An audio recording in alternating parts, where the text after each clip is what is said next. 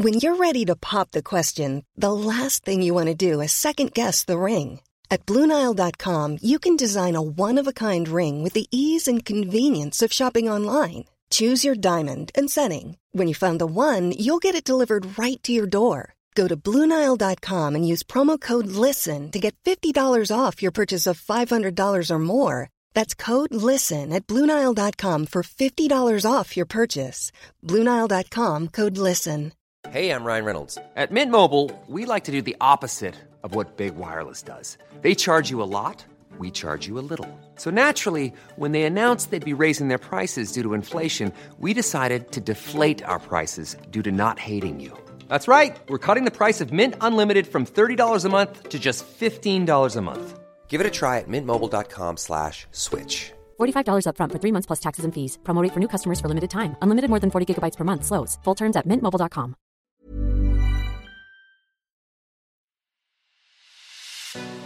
It's The Ancients on History Hit.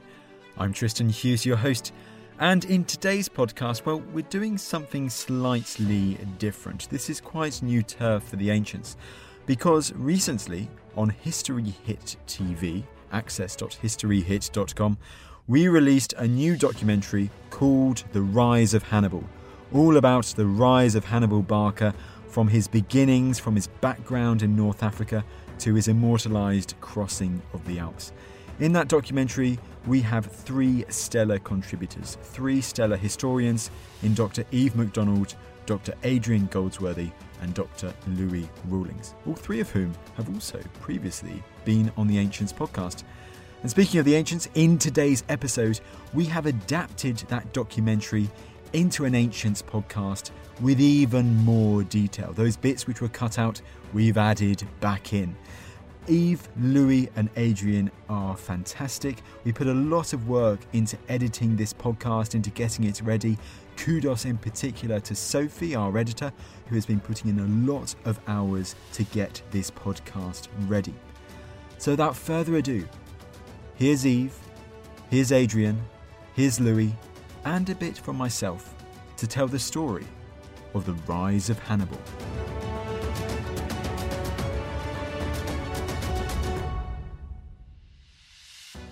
Hannibal was born in the mid-3rd century BC, roughly 70 years after the death of Alexander the Great. It's still the early stages of the Hellenistic period, but it's a time when turmoil had seized the Western Mediterranean. Dr. Louis Rawlings, a walking encyclopedia on all things Hannibal and the ancient Carthaginian military, explains the unstable world that Hannibal was born into. Hannibal was born into a world war, essentially. The Western Mediterranean was aflame. The Romans and the Carthaginians were in the middle of a very long war, the First Punic War, which started in 264 BC. Hannibal is born towards the end of that war, probably around 247 BC, and his father is the prominent commander in the Carthaginian overseas theatre, fighting against the Romans in Sicily. So Hannibal was born into a world where the Romans and the Carthaginians have been going at it for more than a decade and a half, and they still have quite a bit of time to run as well. Carthaginians are also having to deal with other imperial concerns. So in Numidia, there are restive natives. In 255, the Romans had invaded Africa and the Numidians had joined them or attacked separately, and so the Carthaginians were still mopping up there and campaigning in Africa. So Hannibal's life for his first few years is one that's surrounded by war. Even at the end of the First Punic War, which ends in 242 BC, this is followed immediately by a revolt of Hamilcar's army, Hannibal's father's army, in Africa, and they revolt against the Carthaginians who can't afford to pay them. And there's also an uprising of the Libyan population. And so there's a 3+ year war, 3 years and 4 months year war, which for the most part Hannibal's father conducts. Hamilcar wages against the mercenaries and the veterans who had fought in the First Punic War. So for his first 8 or 9 years, all he knows really is this background of war. And it's quite brutal fighting, and Carthaginians are pushed very close in the mercenary revolt.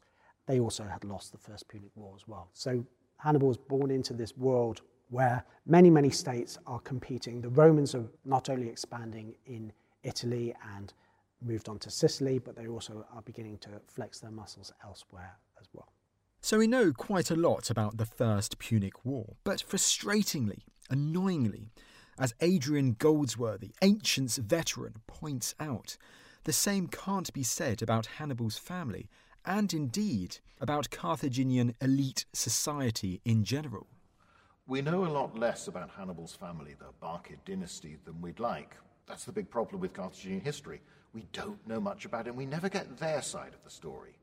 Now, really, it emerges with Hannibal's father, Hamilcar. He's important. He's a leading general in the First Punic War and goes on to be a leading commander subsequently. That suggests the family is one of these aristocratic, wealthy houses within the Carthaginian Republic that has a dominant role in politics, in public life, whether it's particularly military or not, who knows, in his case. Yes, but other than that, we don't know very much. And on the one hand, we look at the Carthaginians and we see them as remarkably stingy with their citizenship. You know, they don't, not just like the Romans, but like anybody else, they don't really spread Carthaginian citizenship much beyond the descendants of the initial settlers. So you have, you know, the whole status of the Libyphoenicians, these people who are sort of part Carthaginian, part Libyan, but not quite as good as the proper Carthaginians, that survive centuries. You know, this is there a long time. However, we also look, and Hamilcar will marry Hannibal's sister to a Numidian prince. And there are sources that Hannibal will later marry an Iberian princess. So there might actually be a lot more cultural interaction and intermarriage in these aristocratic houses than we know about. So although in legal and cultural terms these might be sort of ultra-Carthaginian, ultra-traditional in their view, ethnically they might be quite different. But as with everything else, we don't know, and we don't know. We can look and say, if you're a Greek aristocrat, this is probably what you're going to do at various stages of your life. If you're a Roman aristocrat, certainly later on, we know about your education, we know about how you'd learn to read, how you'd learn to ride, how you do all of these things. When it comes to the Carthaginians, that's not there. That sort of general idea of how things were done. So we're left really with the sense that Hannibal's father appears as this great figure on the world stage, and then Hannibal will go on to do all his things, and his brothers will be important as well, and they will lead armies. But we don't really know how they got there. What's the basis of their wealth? What's the basis of their prestige? And how do they think of themselves? Mystery still abounds surrounding Hannibal and his family's background. But this has not stopped people putting forward various theories about how the family, the Barcids, ended up at Carthage. Dr. Eve MacDonald is a lecturer in ancient history at Cardiff University alongside Louis. She is also one of Hannibal's 21st century biographers. There are some really interesting theories about Hannibal's family, but we don't necessarily have any proof. So we know that he is either from a very, very old family that came with the original colonists from Tyre, so that's something that a later Roman author tells us or sort of constructs for us. Or we know that, or we think that perhaps the surname of the Barcids can tell us a little bit about where they were from, and that they may have been a relatively new family to Carthage. So perhaps only 3 generations in the Carthaginian political and military system. And that's really something quite interesting for us because it gives us all sorts of insight into things like social mobility. And the theory is that the name Barcid is actually connected to a place that's in Libya today that was part of the area of Cyrenaica, so eastern Libya, not far from Benghazi, and it's called Barcae or Barce.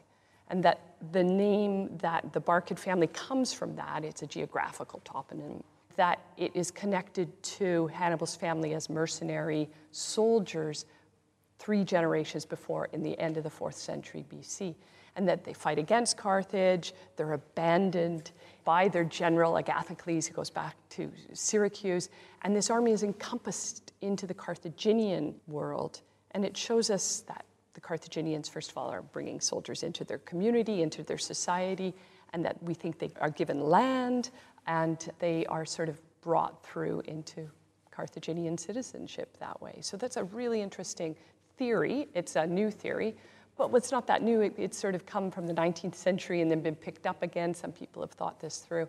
But to me, it seems like a fairly sensible idea. And it has a lot to do with where we think the family's landed estates are, and also the fact that they might be part of a sort of military hierarchy. So you're born into a military family, and that's what happens. So your father's a general, your great-grandfather's a general, and you inherit that position. And so, what do we know about Hannibal's earliest years?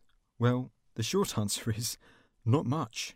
So Hannibal's got older sisters. He's actually the oldest brother. So as he begins to grow up, he has two other brothers who come into the world. He probably had a relatively typical Carthaginian elite upbringing. So he would have been educated in various languages, obviously Punic, but probably Greek as well, which was the sort of lingua franca of the Mediterranean. And he may well have also learned other languages, Numidian languages, Libyan dialects as well, so that as a member of the Carthaginian elite, he was able to communicate with a broad range of groups and nationalities as an expected member of the Carthaginian ruling class. It's possible that he was raised in Carthage, but his family also had estates at Hadrumetum to the south of the city, at a considerable distance, and so it's possible that Hannibal spent at least some time not in the city but on the estates, where he probably experienced country life as well.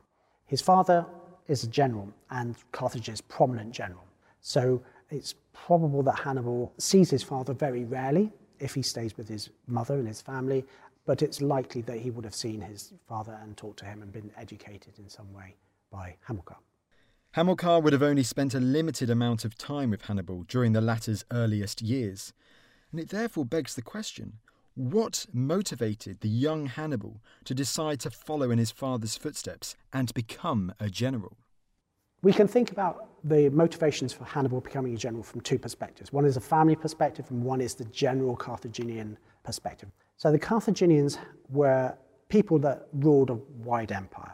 They had lots of military concerns, and in fact, in the period of Hannibal's life, Carthage is at war more or less continuously from 264 to 202 BC. Carthaginians are always fighting wars somewhere. So there's this sort of 60-year period of Carthaginian expansion and aggression and violence. And it's highly likely that many, many Carthaginians served in the army or served as the officer classes or in the navy as ship captains and that sort of thing.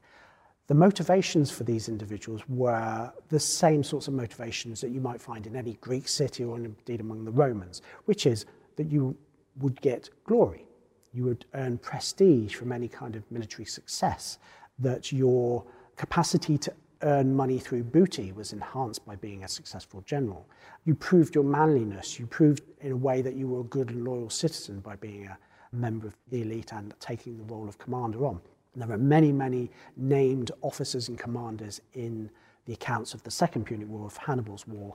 So we know that this isn't really a closed military elite, so that not monopolised by a few families, but it's likely that many, many Carthaginians were involved. And so consequently, Hannibal would have had his mindset framed by that background of military service amongst the Carthaginian aristocracy. From his own personal point of view and his family's point of view, Hannibal also was the son of the famous general, the greatest general that the Carthaginians have of the era. And so, in a way, it would be natural for him to follow that path. And he's very keen, he shows his keenness quite early on when asked by his father when he's aged 9 whether he would like to accompany him to Spain on campaign. Hannibal says yes, very much so. Hannibal was keen to travel with his father to Spain, and the story goes that Hamilcar was only too happy to oblige, but on condition that Hannibal take a famous oath that has since come to epitomise Hannibal and his family's animosity towards all things Roman. So the oath is the first thing we know about Hannibal, and it's also one of the few things we know that may actually have come from the mouth of Hannibal himself. He may actually have told this story. And that's what makes it so interesting, because he tells the story when he's much older and he's living in exile in Ephesus, and he is really working for the Hellenistic king Antiochus III, Antiochus the Great. And Antiochus sort of suspects Hannibal of being maybe not completely faithful to his cause. And Hannibal tells him the story. He says, look, Antiochus, When I was 9 years old, my father made me swear an oath that I would never be a friend of the Romans. And that word friend is really important here, amicitia. It really means I would never ally myself with the Romans, that I have taken a sworn oath never to become an ally of the Romans. I will never betray you for Rome, is basically what he tells this story of. So it gives us this idea, just before this big departure to Spain, Hamilcar is sacrificing to the gods, and he brings his young 9-year-old son up to the altar where the sacrificial remains are. And he makes Hannibal put his hand on the altar and swear this oath, never ever to become a friend of the Romans. Now the Romans spin this to say that Hannibal hated the Romans and the Barcans hated the Romans, but I think it's really important to understand that that's really very much a different concept than what we get in the ancient sources. It's much more about, I'll always be with whoever's fighting the Romans. I'll never ally with them. And so Hannibal headed to Spain with his father and his brothers, where he continued to learn more from his father and received a military education. There's not much that's told about Hannibal's relationship with Hamilcar in Spain. However, we get a couple of clues. So we know that from a very late source that Hamilcar was very concerned with educating his boys for war. This is part of the mythos of the Barcid animosity to the Romans, that what they really want to do is to get revenge on the Romans. And of course, Hamilcar thinks that his sons may be the tools for that. And so there's a story that he raises his sons as lion cubs, as it were, he calls them lion cubs, to be scourge of the Romans. And so the education that Hannibal would have been both theoretical and practical. Theoretical in the sense that he learned military tactics, probably from books. He also studied directly with his father. He accompanied him on campaign in various places. So he's trained as a soldier, as a commander, but he's also given training in philosophy, in all the things that a good Greek education would have been given. And he's trained in Greek because that was the way young elite men of the Mediterranean, the language and the culture they were trained in. So he's brought up to be a sort of Carthaginian of the Mediterranean world, so pretty sophisticated, but with a strong emphasis on military strategy. And we know that in 229, when Hamilcar is finally killed by a Spanish tribe, that his sons were with him on that campaign. And Hamilcar actually led the Spanish pursuers away from his own sons, and he perished, according to one account, trying to elude them in a river. Hamilcar has died very heroically in the rear guard, covering the retreat of the column when they've got into a sticky situation in northern Spain, and Hannibal and his brothers are some of those who escape. So the father dies, in the best possible heroic fashion. Hamilcar's death is this huge seismic moment in the young Hannibal's life. But following this family tragedy, Hannibal and his brothers opted to remain in Spain, initially seeing military service, under their brother-in-law, Hasdrubal. Hasdrubal was married to one of their older sisters, and he takes over as the Carthaginian commander in Spain, and Hannibal is a young, dynamic commander. He's labelled hypostrategos, which is a term which basically means kind of sub-general, and probably right-hand man of Hasdrubal in Spain. So he's sent on most of the dangerous missions. He learns the craft of command and strategy in the field by leading the cavalry, by leading various contingents on various campaigns. So Hasdrubal has quite a close connection with Hannibal, and when Hasdrubal is assassinated, Hannibal is the natural choice for the army to succeed as commander. He resembles his father, Hamilcar. He inspires the men in the same sort of way. He exhibits all the martial qualities which he's developed, which make him a great soldier as well as a great general to be. As Louis highlighted, Hasdrubal was assassinated in 221 BC, and this paved the way for Hannibal, then in his mid-20s, to take command of the Carthaginian army in Spain. What this army consisted of, filled with veterans who had already seen many years of service fighting in Spain, is quite extraordinary. The army that Hasdrubal and Hamilcar had crafted, that Hannibal inherits, is one that is formed really of two major elements. First, there's an African contingent, which was the core that was brought over in the initial conquests. This would have been mainly Libyan subjects of Carthage who would have been paid a wage. So whether they're professionals or whether they're subjects is debatable, but nevertheless they would have served in Carthage's armies, partly as an obligation, but partly also for money. Then we have Numidians, who formed cavalry predominantly, and skirmishers, and they are very high quality skirmishers and very high quality scouts. They tend to be a little bit overhyped in modern books now, who tend to call them the greatest cavalry arm of the Carthaginians. Well, they're very, very flexible, they're very, very useful, but obviously they don't win battles by themselves. And in fact, Hannibal's heavy cavalry also has a major role to play in many of the victories as well. But they're extremely good for reconnoitering, for harassing the enemy. So in terms of the African contingents, those are the most important. There are also some Libyan Phoenicians, which are essentially towns in Africa that had been established by Phoenicians, but were probably of mixed blood by then, and they also provided contingents of cavalry and infantry as well. And then in Spain proper, Hannibal draws on a whole range of warrior groups that lived and inhabited Spain itself. So various Spanish tribes handed over troops to Hannibal, and he recruited heavily amongst these Iberians. In terms of when these men first become soldiers of Carthage, or soldiers of Hamilcar Barca, or then soldiers of Hannibal, who leads the units, how they're organized, almost none of that is known. What we can definitely say is that Hamilcar has been campaigning in Spain for quite a long time. And then there are more campaigns under Hasdrubal and then more under Hannibal.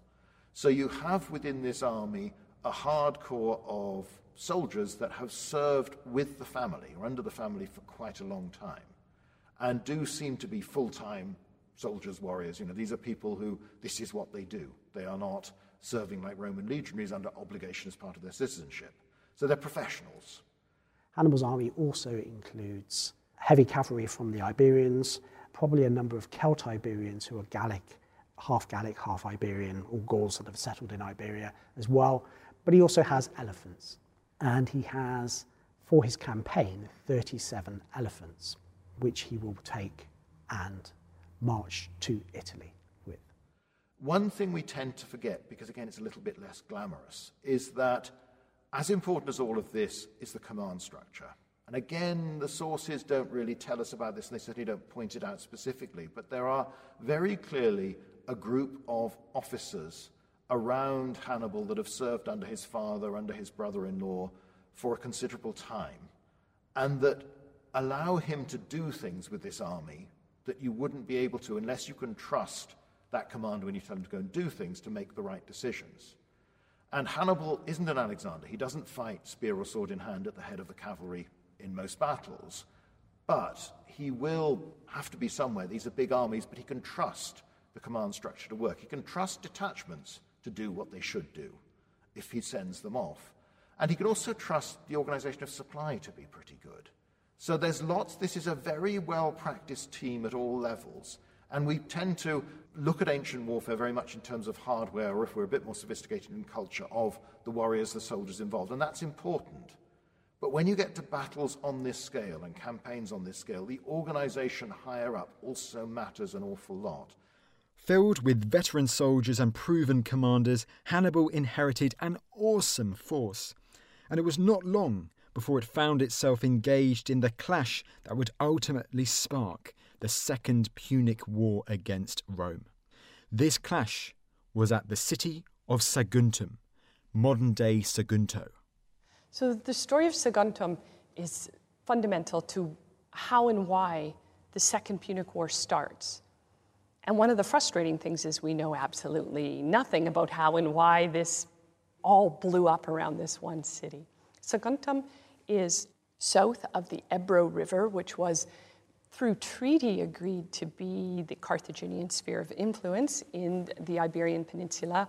But it, at some point in the period between 226 and 220, became allied to the Romans, or became friendly with the Romans or called out to the Romans to help them. And if you can think about the way that Hannibal is rampaging all over the Iberian Peninsula, especially, he's done a great deal since Hasdrubal. So he's conquered way up into the Celtiberian regions, some think maybe as far as Salamanca. And some of the towns in the area are getting a little bit nervous, obviously, about this Carthaginian expansion. They're like, yeah, okay. So who are you going to call? When you have the Carthaginians on one side, well, you're going to call to the Romans, really. They're the other big power in the state. You might actually go first to somewhere like Marseille. And so Saguntum somehow is connected to the Romans. And Hannibal involves himself in an internal dispute in the city. So there seems to be two stories going on. One is that the pro-Carthaginians in the city of Saguntum are put to death. And Hannibal then tries to defend his interests there. But there's something else about the Saguntines and an external city as well. And these are all mixed up in our sources. Our sources are terrible for this. The only answer for our sources being so bad about this is that either they don't know or they're fudging something. So Livy is trying to construct a story in which Hannibal is to blame for everything to do with the war. And either way, we know that in 219 BC, he lays siege to the city of Saguntum. Now, Saguntum's incredibly well fortified. It's an amazing place. It's only ever fallen once, and that was in the Peninsular War when Napoleon was in Spain, and so one other time. So it's an amazing thing that it fell to Hannibal. And it is difficult to take. Some people think that Hannibal's experiences at Saguntum were so traumatic, and that led to why he would never lay siege to big cities again as he went on his way into Italy, but we don't know. And so Saguntum, after a long siege, falls, and the story of that siege and the fall of Saguntum and what went on there becomes really epic in the Roman imagination. Now, these are the Roman allies. They did nothing to help the Saguntines while Hannibal was laying siege to them, but they use this sack of the city of Saguntum as an excuse to declare war on Rome. Now, there's a number of different political and diplomatic endeavors going on at this moment. So you have Romans supposedly going to see Hannibal before this happens and telling him not to do it, going to Carthage, but we don't know exactly how that plays out. I always like to think of this idea as young, 24-year-old Hannibal meeting all these old Roman senators who've come to tell him not to do what is essentially in his territory to do. And he just dismisses them, and they're offended, and, it never ends well. Hannibal sacks the city. The Romans take this very much as a slight, because again, they've demanded something, and someone else who is a former enemy is not behaving as a former defeated enemy ought to. So they send another embassy to Carthage, and this is the famous one where the ambassador says, I've got peace or war inside my toga, which one do you want? And the Carthaginians are supposed to tell him, we want war. Hannibal had his war with Rome. But what would he do next? How would he counter the Roman juggernaut? It's not clear whether Hannibal improvises a plan when the war breaks out, or whether there had been a long strategy developed by his family to always take this kind of approach that he adopts. What he does know is that the Romans prefer to fight abroad. They prefer to fight in enemy territory, very sensibly. And the likely strategy will be that the Romans will launch an invasion of Africa and an invasion of Spain to take him on, but also to try and apply pressure and to bring the Carthaginians to their knees directly. And he needs a plan that will forestall this, to try and stop this. And so his plan is essentially to march to Italy and fight the war in Italy, which the Carthaginians never really managed in the First Punic War, where they fought mostly in Sicily and sometimes in Africa. So this is a new, bold move. It is also predicated on an expectation that the Carthaginians will be able to gather allies and supplies and support in Italy itself, because the Romans have spent the past century subduing the Italian peninsula. They've crushed the Samnites, they've crushed the Lucanians, the Apulians, the Bruttians, the Etruscans, the Umbrians, all these tribes. And very recently they've been campaigning in the north to subdue the Gauls. The Gauls inhabited the Po plain, and from about 225 onwards, the Romans had really been fighting a very bitter and deadly war against the Gauls. and had managed to subdue most of the Gallic tribes by 218. In 218, the Romans had planted 2 colonies in the north, which had angered the Gallic tribes. These were the colony of Cremona and Placentia, or modern-day Piacenza. And these colonies were already under attack by the Gauls. So Hannibal is aware of the fact that the Gauls are likely to join him if he's able to march and get to northern Italy. So his plan is to get to northern Italy, assemble some allies from the Gallic tribes, and then use these resources as a springboard for his campaigns in the rest of the peninsula. He is going to fight the Romans in their heartland. He's going to do what the Romans would do. He's going to bludgeon them over the head repeatedly where they think they're safe, where they think they're strong, and make them come to the negotiating table and make them give in, because that's how wars end. This was a new, bold move indeed, but fortunately Hannibal had a precedent. The actions of another figure who had recently fought the armies of Rome on Italian soil. A Hellenistic general, a dashing figure who our sources describe as being the general who most closely resembled Alexander the Great in his military ability. A general called Pyrrhus. So Pyrrhus was the king of Epirus, and he was the first of the sort of Hellenistic generals to come to the Western Mediterranean and to bring a Hellenistic army to the central Mediterranean zone. And he invades Italy. He invades Italy because the Romans are encroaching on the Greek cities of the southern part of Italy, of the Arch of the Foot.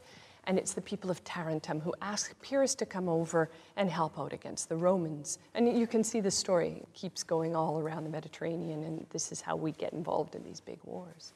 And Pyrrhus comes over with a big army, big Hellenistic army. He brings elephants, the whole deal. Pyrrhus was cut from the same cloth as Alexander the Great. He was actually a relative of Alexander the Great. And when he came to Italy, southern Italy, he demonstrated several things about the Romans. A, they could be beaten in battle by a proper Hellenistic army with elephants. And secondly, that having won battles, it is likely that recently subdued and resentful allies will join. Hannibal is inspired by the fact that Pyrrhus detaches quite a number of Samnite tribes and other tribes in the south from the Roman alliance, and that sustains Pyrrhus's campaign and indeed Pyrrhus's allies when Pyrrhus moves to Sicily. Now, of course, that engages him in Carthaginian territory, and the Syracusans invite him over to defend their interests against the Carthaginians, and he pushes the Carthaginians way back to the very western point of Sicily. And then he has to leave, and the Carthaginians spring back, and the Romans surge south into Italy, and then they face each other. Up until Pyrrhus, Rome and Carthage have been allies.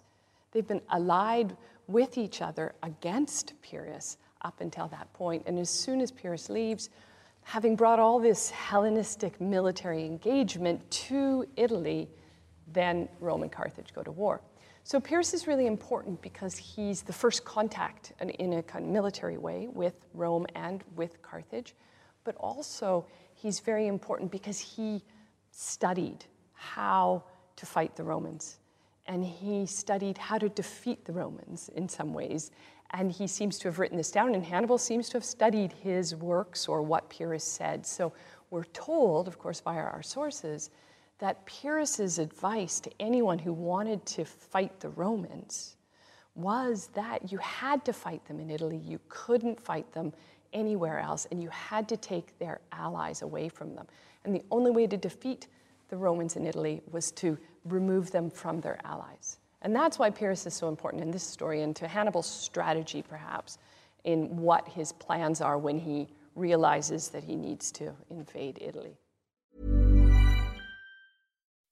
When you make decisions for your company, you look for the no-brainers. If you have a lot of mailing to do, Stamps.com is the ultimate no-brainer. Use the Stamps.com mobile app to mail everything you need to keep your business running with up to 89% off USPS and UPS. Make the same no-brainer decision as over 1 million other businesses with Stamps.com. Use code PROGRAM for a special offer. That's Stamps.com, code PROGRAM.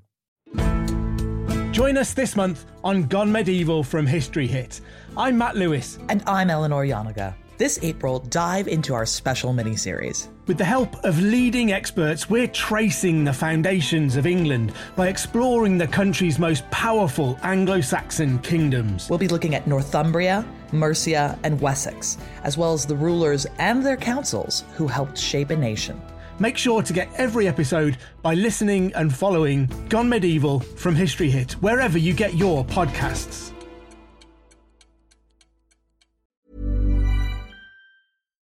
Following in the footsteps of Pyrrhus, Hannibal planned to fight the Romans on Italian soil. The next issue was getting there, something much easier said than done for Hannibal and his army. Hannibal's route to Italy is not easy. It involves crossing two major mountain ranges, the Pyrenees and the Alps. Why is it that he marches across these mountain ranges rather than sailing them? And the simple answer is that the Carthaginian navy after the First Punic War is not the navy that it had been. The balance of power has changed significantly after the First Punic War that restricts the options Hannibal has open to him. Up until the First Punic War, the Carthaginians had maintained a presence in Sicily for centuries, and they'd controlled particularly the western part of the island. That meant they had ports. Ancient fleets have a very short range because your warships are jam-packed with rowers, don't have a lot of space for supplies of food and water that rowing in the hot Mediterranean summer you really, really need, especially the water.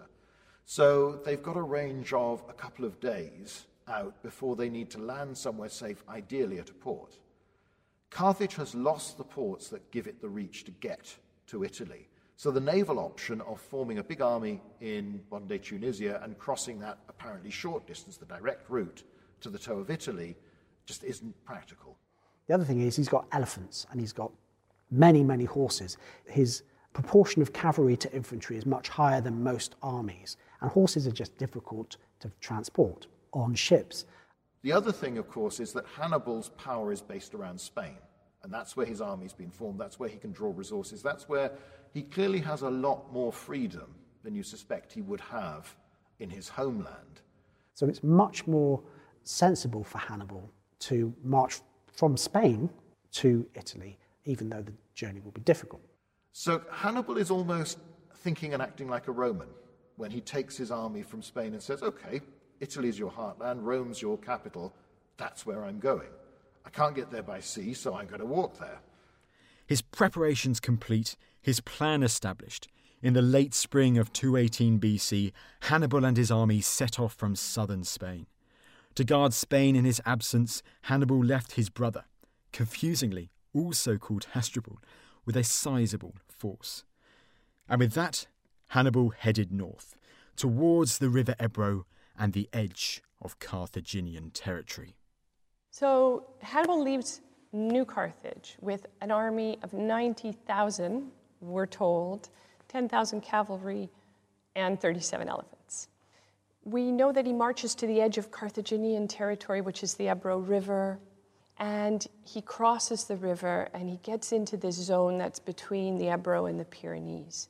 Now, this is unconquered territories. There's Greek colonial foundations on the coast. There's Celt-Iberian towns inland. And we aren't given a great deal of detail in the sources, but we are told there's fairly fierce fighting here, that it takes some time to conquer the region, and that once he does conquer the region, he actually leaves one of his commanders and a big chunk of his army there, 10,000 of his soldiers there, in order to hold the region. So he's obviously faced some serious difficulty, and he does not want to have to deal with that in the rear. And so he really takes some time to be very careful. We're also told then that he sends 10,000 soldiers home. And we don't know if that's because they've rebelled and he's trying to make a good story of it, or if he does that in order to help reinforce his brother, who he's left in command in New Carthage in Spain. And perhaps he realizes that his brother's going to need more troops in order to hold Spain than he's left. So we don't really know exactly, but we know that there was fierce fighting going on there, and that it was a big step to cross that river.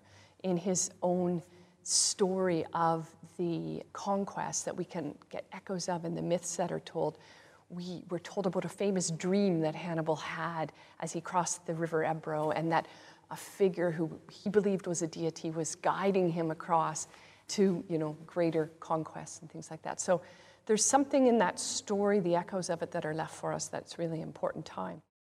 And also he experiences some early desertions. So when some of the Spanish tribesmen realize that he's not just campaigning in Spain, but he's actually going to cross the Pyrenees and then some other mountains somewhere off in the far distance and then go to Italy, wherever the heck that is, they get a little bit discouraged and start to desert. So Hannibal lets them go. He doesn't want these kind of people in his army. He also sends away anybody else that he thinks is going to lack that kind of commitment or a bit uncertain. And he does that voluntarily in order to foster goodwill amongst the tribes. So he says, you go, and I'll call on you at some later point, or my brother will. And this is another example of his man management, his ability to kind of sense the mood amongst his troops and to react and to cut what could be a disadvantageous situation into an advantage. So he converts these potential disaffected groups into potentially willing recruits in the future, but he won't take them with him. Hannibal had successfully crossed the river Ebro. He had dealt with these troubles north of the river. His next challenge was the Pyrenees. We don't know very much. We know that he did it in 3 columns. We're not sure why. We don't know very much about the actual Pyrenees themselves, and we know that he went inland to do it. So he would have had to deal with some fairly significant mountain terrain there. Maybe he did it as training, if you think about it that way, because, realistically, he would have been well aware of what he was facing with this idea of crossing the Alps with an army, and it may very well be that he spent some time, crossing the Pyrenees, but he had to move inland because of the Allied troops, the Allied cities, the Greek Allied and Roman Allied cities on the coast. So he didn't have any choice. He couldn't stick to the coastal road. So that's what we do know. Hannibal proceeded to march through southern Gaul, meeting relatively little resistance. That was, however, until he reached the river Rhone. So I always think the crossing of the Rhone is one of the most spectacular things Hannibal did, and it's often takes second place after the Alps, but in some ways it's amazing. If you see the Rhone River today, it's a hugely managed river. It's much narrower than it was in antiquity. So it's a massive river to cross with an army of, say, now we're at 50,000 all in, maybe 60, and elephants as well. And so he gets to the Rhone. Now he's north of the coast because of the Roman allied city of Marseille on the coast he needs to avoid. And I'm not sure if he was aware of how big a river the Rhone was or not, but he takes some time when he gets there and he buys up every bit of craft on the river. And the Rhone is a lively river today and really was in antiquity, so boats and anything, dugout canoes, anything he can find to move his army across. But what made crossing this river that much harder was what was lying in wait for Hannibal on the opposite bank. Now, the Gauls are groups of independent tribes. They have nothing whatsoever to do with the struggle between Carthage and Rome. They are simply in the way. But as with most ancient peoples, when this dirty great army turns up on your doorstep, you're faced with a choice. What do you do? Because you don't know their intentions. And again, there are quite interesting parallels with Alexander's campaigns, but also those of Philip of Macedon. They often take their army far beyond anywhere that anyone from Hellenistic culture has been before, and confront peoples with whom they have no prior disagreement or dispute. And it's simply a question of how do you react. If you submit, then fine, you can become an ally. But more often than not, even though we with hindsight know this is an elite army led by a Hannibal or an Alexander, and it's really not a good idea to argue with them, the local tribes will muster their forces often behind an obstacle, like the River Rhone. It's a good demarcation point, it's defensive, and you sort of think, well, okay, we'll stand there, we'll show them we're brave, we'll frighten them, and either they'll talk and negotiate, or better still, they'll just go away. They'll find another route because we're too scary. And this is what happens. The local tribes gather on the far bank of the River Rhone. And it's a broad river, it's a big obstacle, it's going to be quite hard getting things like the elephants across anyway. You don't particularly want to do this as an opposed crossing because, again, Hannibal has to think, well, I need to get to Italy. I'd like to have as many of my best men still with me as I possibly can, because the real war is going to start then. This is just a prelude. This is a sideshow. Sideshow or not, Hannibal had to get his army across the river, and he quickly devised a plan. So Hannibal does, again, the similarities with a lot of Alexander's manoeuvres of striking. He sends out scouts, they go and look, they find a place to cross much higher up the river, and he sneaks several thousand men across. They then, which is quite unusual, they spend more than a day, they rest up, and then only then do they move around to get to be in a position behind the Gallic army. And the Gauls haven't noticed, because they're not a professional army. And there is also a tendency, if you're the local people, you tend to think of a mountain range or a river. It's a big obstacle, that's going to stop anybody, isn't it? No one but a fool is going to attack across that. And people don't, as a rule, attack directly across rivers until Hannibal does. He crosses, we're told that he crosses at the very front of all the boats and with lots of noise, and you have the other side of the river, you have the Celtic tribes yelling and everybody's going for it, and then there's an ambush from behind, and his surprise attack completely throws the enemy troops into confusion, and they take the east bank of the Rhone, and then it's all done. The Gauls collapse because it's not what they expected, it's not what they wanted. You know, their attitude throughout has been quite reasonable. These people want to walk through our lands, our farms. What are they going to do? What are they going to steal? What damage are they going to do? Are they going to take over? Are they going to stay? It's perfectly reasonable for them to defend their homelands, but they're not really prepared for warfare in this big league. And they are simply outwitted, but it's a mark of Hannibal doing what his opponents don't expect, but doing it with great skill. You know, this is good intelligence gathering, good and hard and fast marching and keeping concealed, and then just surprising the enemy, shocking them, and taking full advantage of that. So it's a foretaste, really, and it shows just how practiced this army already is before it gets anywhere near a Roman. With the Gallic army destroyed and in flight, Hannibal secured the crossing and turned his attention to getting the rest of his army across the Rhone, including the elephants. I don't think actually we should underestimate how well the Carthaginians understood their elephants, how they used their elephants, and also, of course, the fact that it was autumn by this point, the river is at its lowest point, and elephants can swim. So although our ancient sources construct some amazing stories about pontoons being built out onto the river and then covered in dirt so the elephants don't know they're getting onto a raft, and then being detached and chaos breaking out and everybody falling into the river, it could be that they did it that way, but the Carthaginians must have known that the elephants can swim, so they may have also done it that way as well.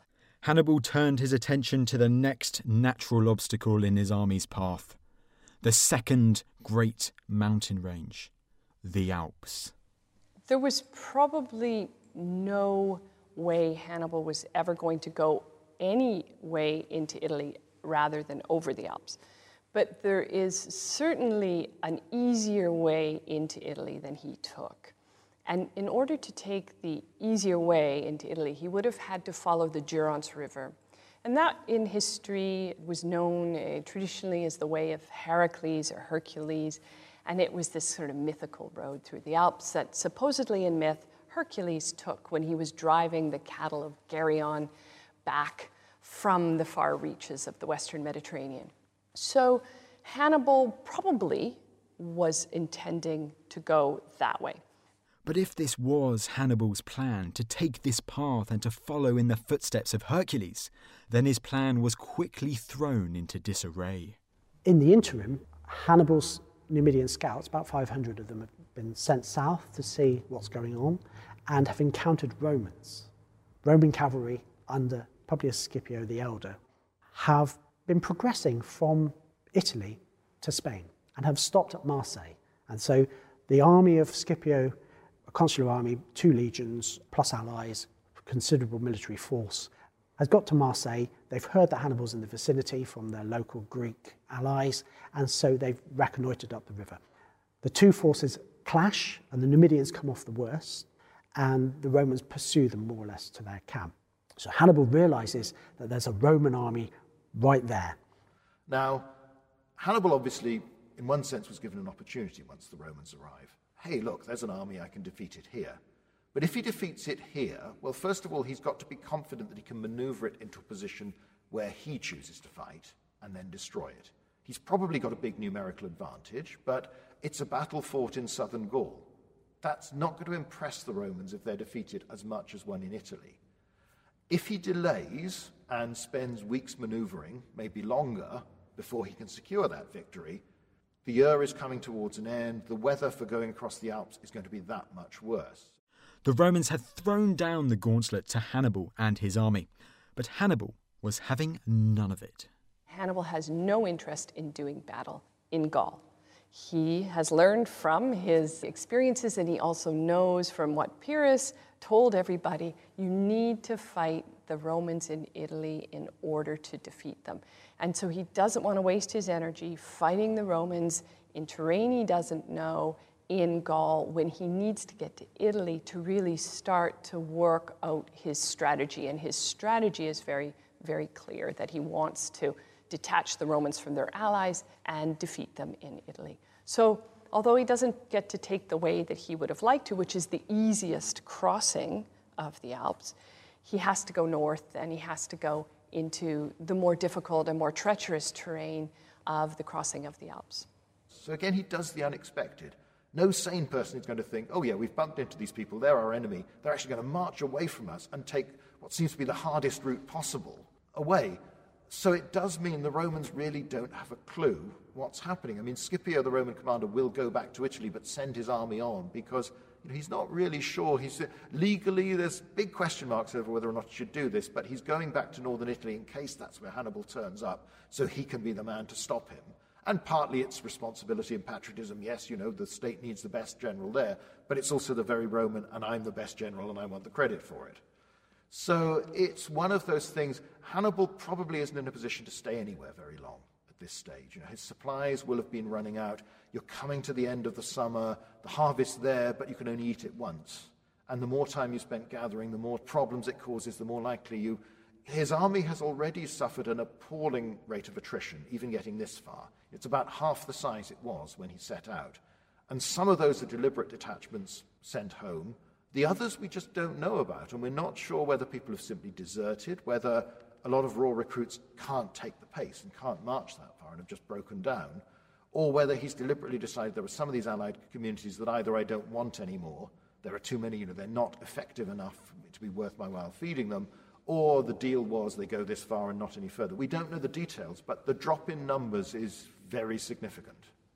Hannibal and what remained of his much withered army headed north, up the eastern bank of the River Rhone and edging ever closer towards the Alps. Things start quite well for Hannibal as he comes toward the Alps. And again, you see one of these very familiar situations in the ancient world, and you can look at it when you're looking at expansion by the Macedonians or the Romans later on. There's a tribe where two brothers are fighting for power. So one of them sees Hannibal and this great army coming along and says, whoopee, right, I'm going to be your friend, I'll do nice things for me, can you get rid of my brother for me? Which Hannibal promptly does, intervenes, puts this man in power, who then responds by giving him winter clothing, supplies, things that are very useful. And information, because again, this is a world without, you can't go and pluck the most recent Ordnance Survey map. We forget how comparatively recent a well-mapped world is. So finding your way, broadly the route, and knowing that the route, well, that's the route the traders take, might not necessarily be the best route for an army to take. So getting information from locals is always very useful. But which route did Hannibal take? The routes that Hannibal might have taken across the Alps, that's been debated since antiquity, since Livy, who said, they must have used this pass or they must have used that pass, and he comes up with his own solution. The truth is we don't really know which pass Hannibal used. I would say, generally speaking, the experts have distilled it down into two different passes. One is the Col de la Traversette, and one is the Col de Clapier. Those are the two main contenders. The other big passes are a little bit too far away, given the timings that we have for the crossings. So we know that those are the two passes. We don't know which he took for certain, but some recent evidence, of course, has told us that there is certainly some interesting evidence in the ground that he took the Col de la Traversette. And that is excavations that have been done by a professor of geology, actually, who's fascinated by Hannibal. And he went up into the Alps and up to the pass of the Col de Traversette with his Polybius in hand. And he tried to see what the descriptions of the Alps crossing are and what pass fit it best. And in his mind, it was the Col de la Traversette. And so he then tested his theory and did a bit of excavation on both the French and the Italian sides of the Alps. And he got some very interesting evidence that certainly is dated to the right times, and certainly a layer of the excavation that was evidence of a great deal of churned up, a lot of people passing through, could very well be an army. And he found horse dung and DNA in the bacteria of horses. And so there's some good evidence from this that there was an army going through there at around the same time. So it's tempting to say that we have conclusive evidence, but that's not yet available. We'd have to do a little bit more work, I think, on some of the other passes.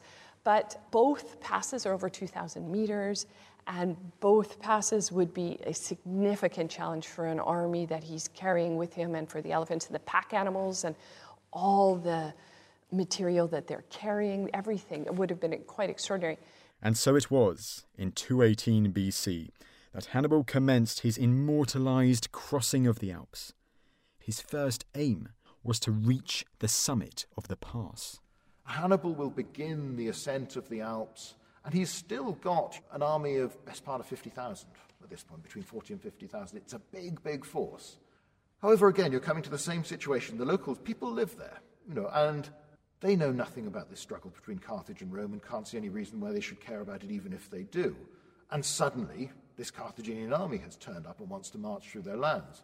And you have groups like the Allobroges, the tribes there, who traditionally, to pass through the passes of their land, you either pay them some money or expect to be robbed, and possibly both. They're like the Pathans of the northwest frontier.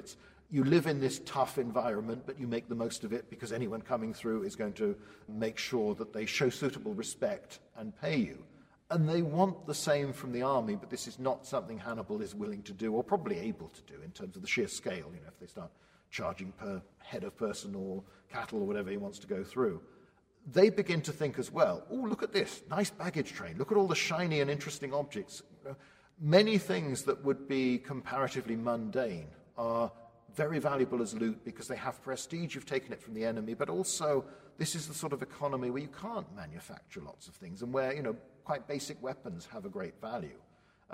Comparison, if you look at some of the 3rd century AD archaeological finds of wagon loads of spoil dropped into the Rhine accidentally by Germanic raiders, it's full of junk, basically. It's metal things, it's shiny things, it's a jackdaw's collection, but we forget again, it's useful to have an extra pot when these things have to be handmade at home or traded with for valuable things. And of course, it's more prestigious. You've taken it from someone. You've shown you're strong.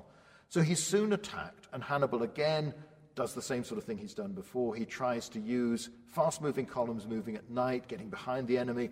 Again, a lot of similarities with the mountain warfare of Philip and Alexander. The locals tend to think they're the only ones who know the routes and that if they block this pass, they're safe. And then they discover that actually, no, you can get around. And it's a shock. They often underestimate. Hannibal makes some mistakes. There are some quite serious losses. And there are problems that in some positions in the Alps, you can get above the enemy, but you're too far away actually to harm them. So at one point he gets to the crest, but then has to charge down to drive off men that have ignored him and are ambushing the main column. And an army this size, with the baggage, with the elephants that are, 37 of these things that are cumbersome, need lots of food, aren't really designed for this sort of thing, and that you're bringing because you think this is a real prestige weapon that will give you a great advantage. So you want to cosset them. But they're awkward, they're difficult. So there are lots of places in an army straggling along through valleys and over passes that it's vulnerable.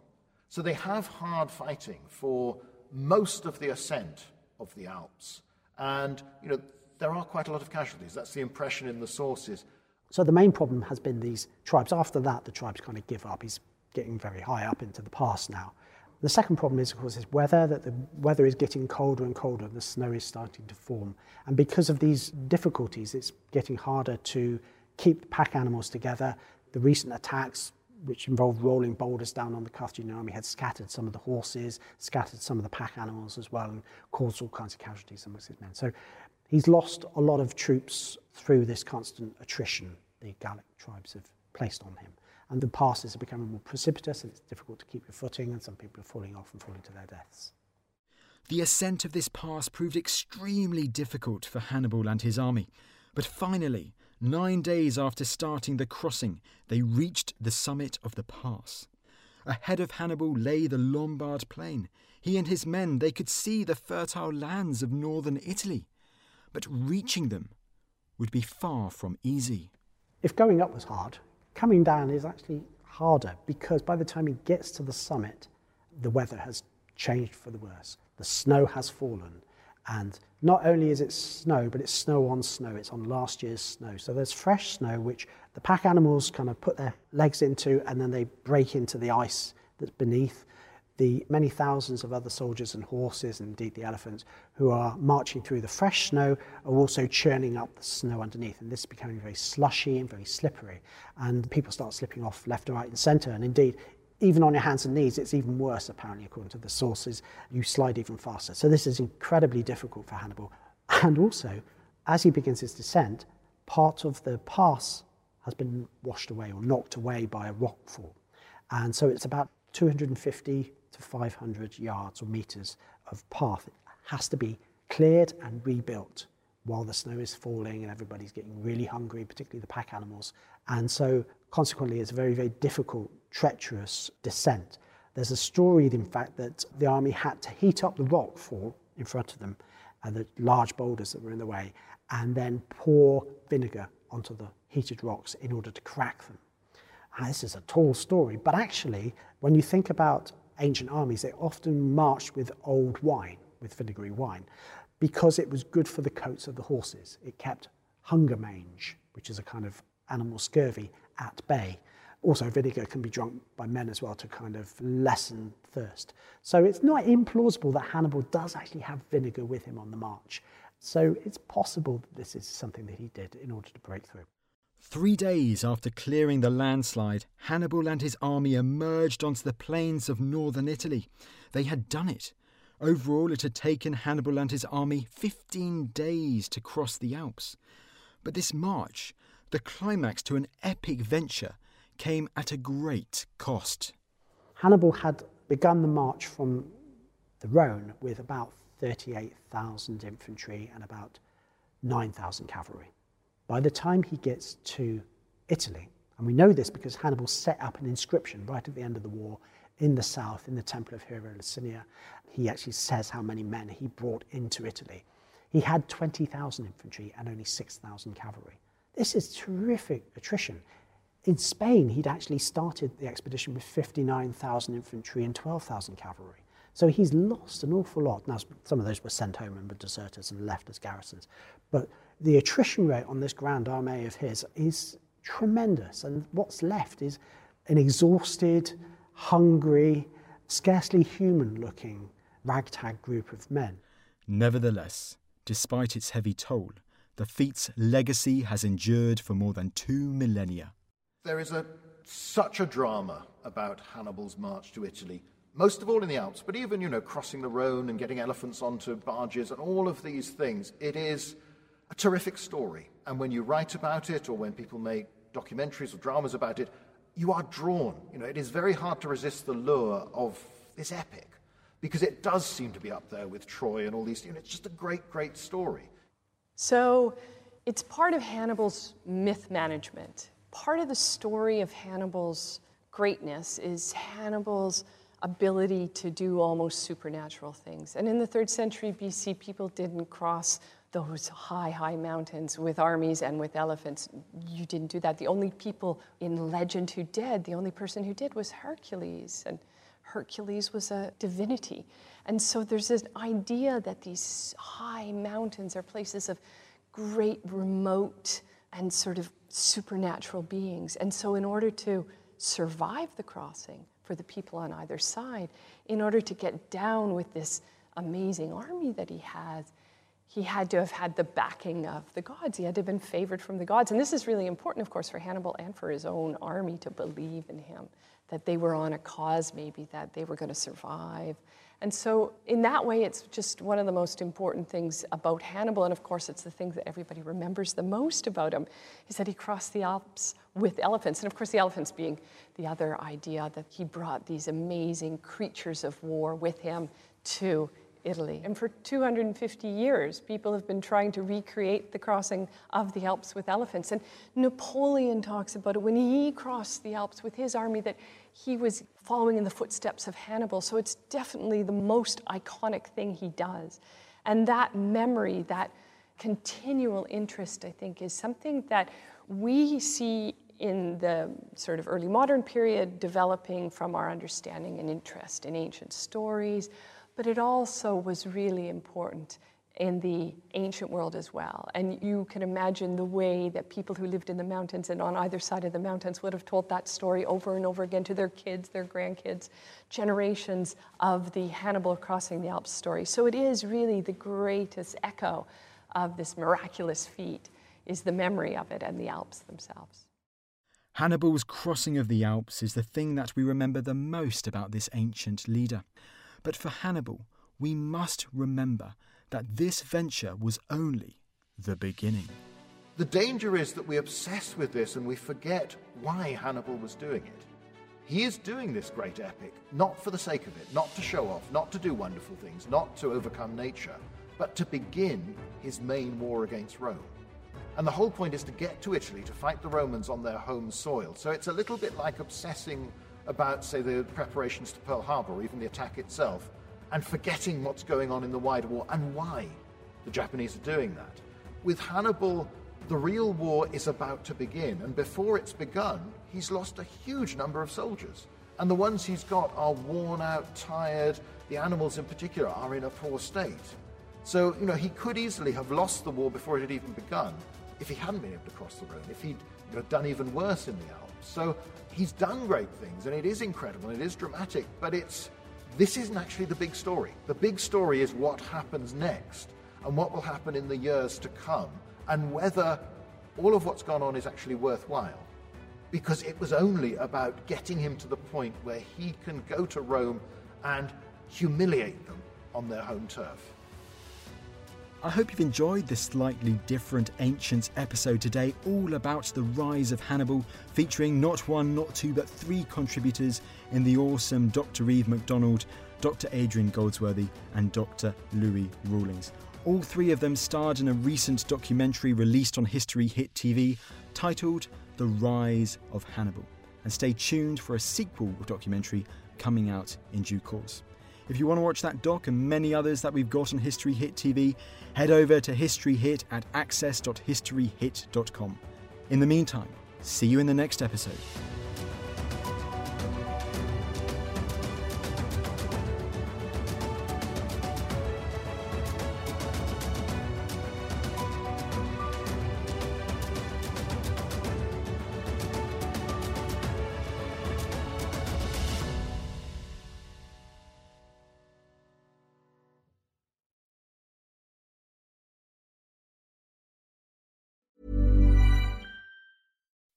When you make decisions for your company, you look for the no-brainers. If you have a lot of mailing to do, Stamps.com is the ultimate no-brainer. Use the Stamps.com mobile app to mail everything you need to keep your business running with up to 89% off USPS and UPS. Make the same no-brainer decision as over 1 million other businesses with Stamps.com. Use code PROGRAM for a special offer. That's Stamps.com, code PROGRAM. Thank you for listening to this episode of The Ancients. Please follow this show wherever you get your podcasts. It really helps us and you'll be doing us a big favour. Don't forget you can also listen to all of these podcasts ad-free and watch hundreds of documentaries when you subscribe at historyhit.com/subscribe. As a special gift, you can also get your first 3 months for just £1 a month when you use code ANCIENTS at checkout.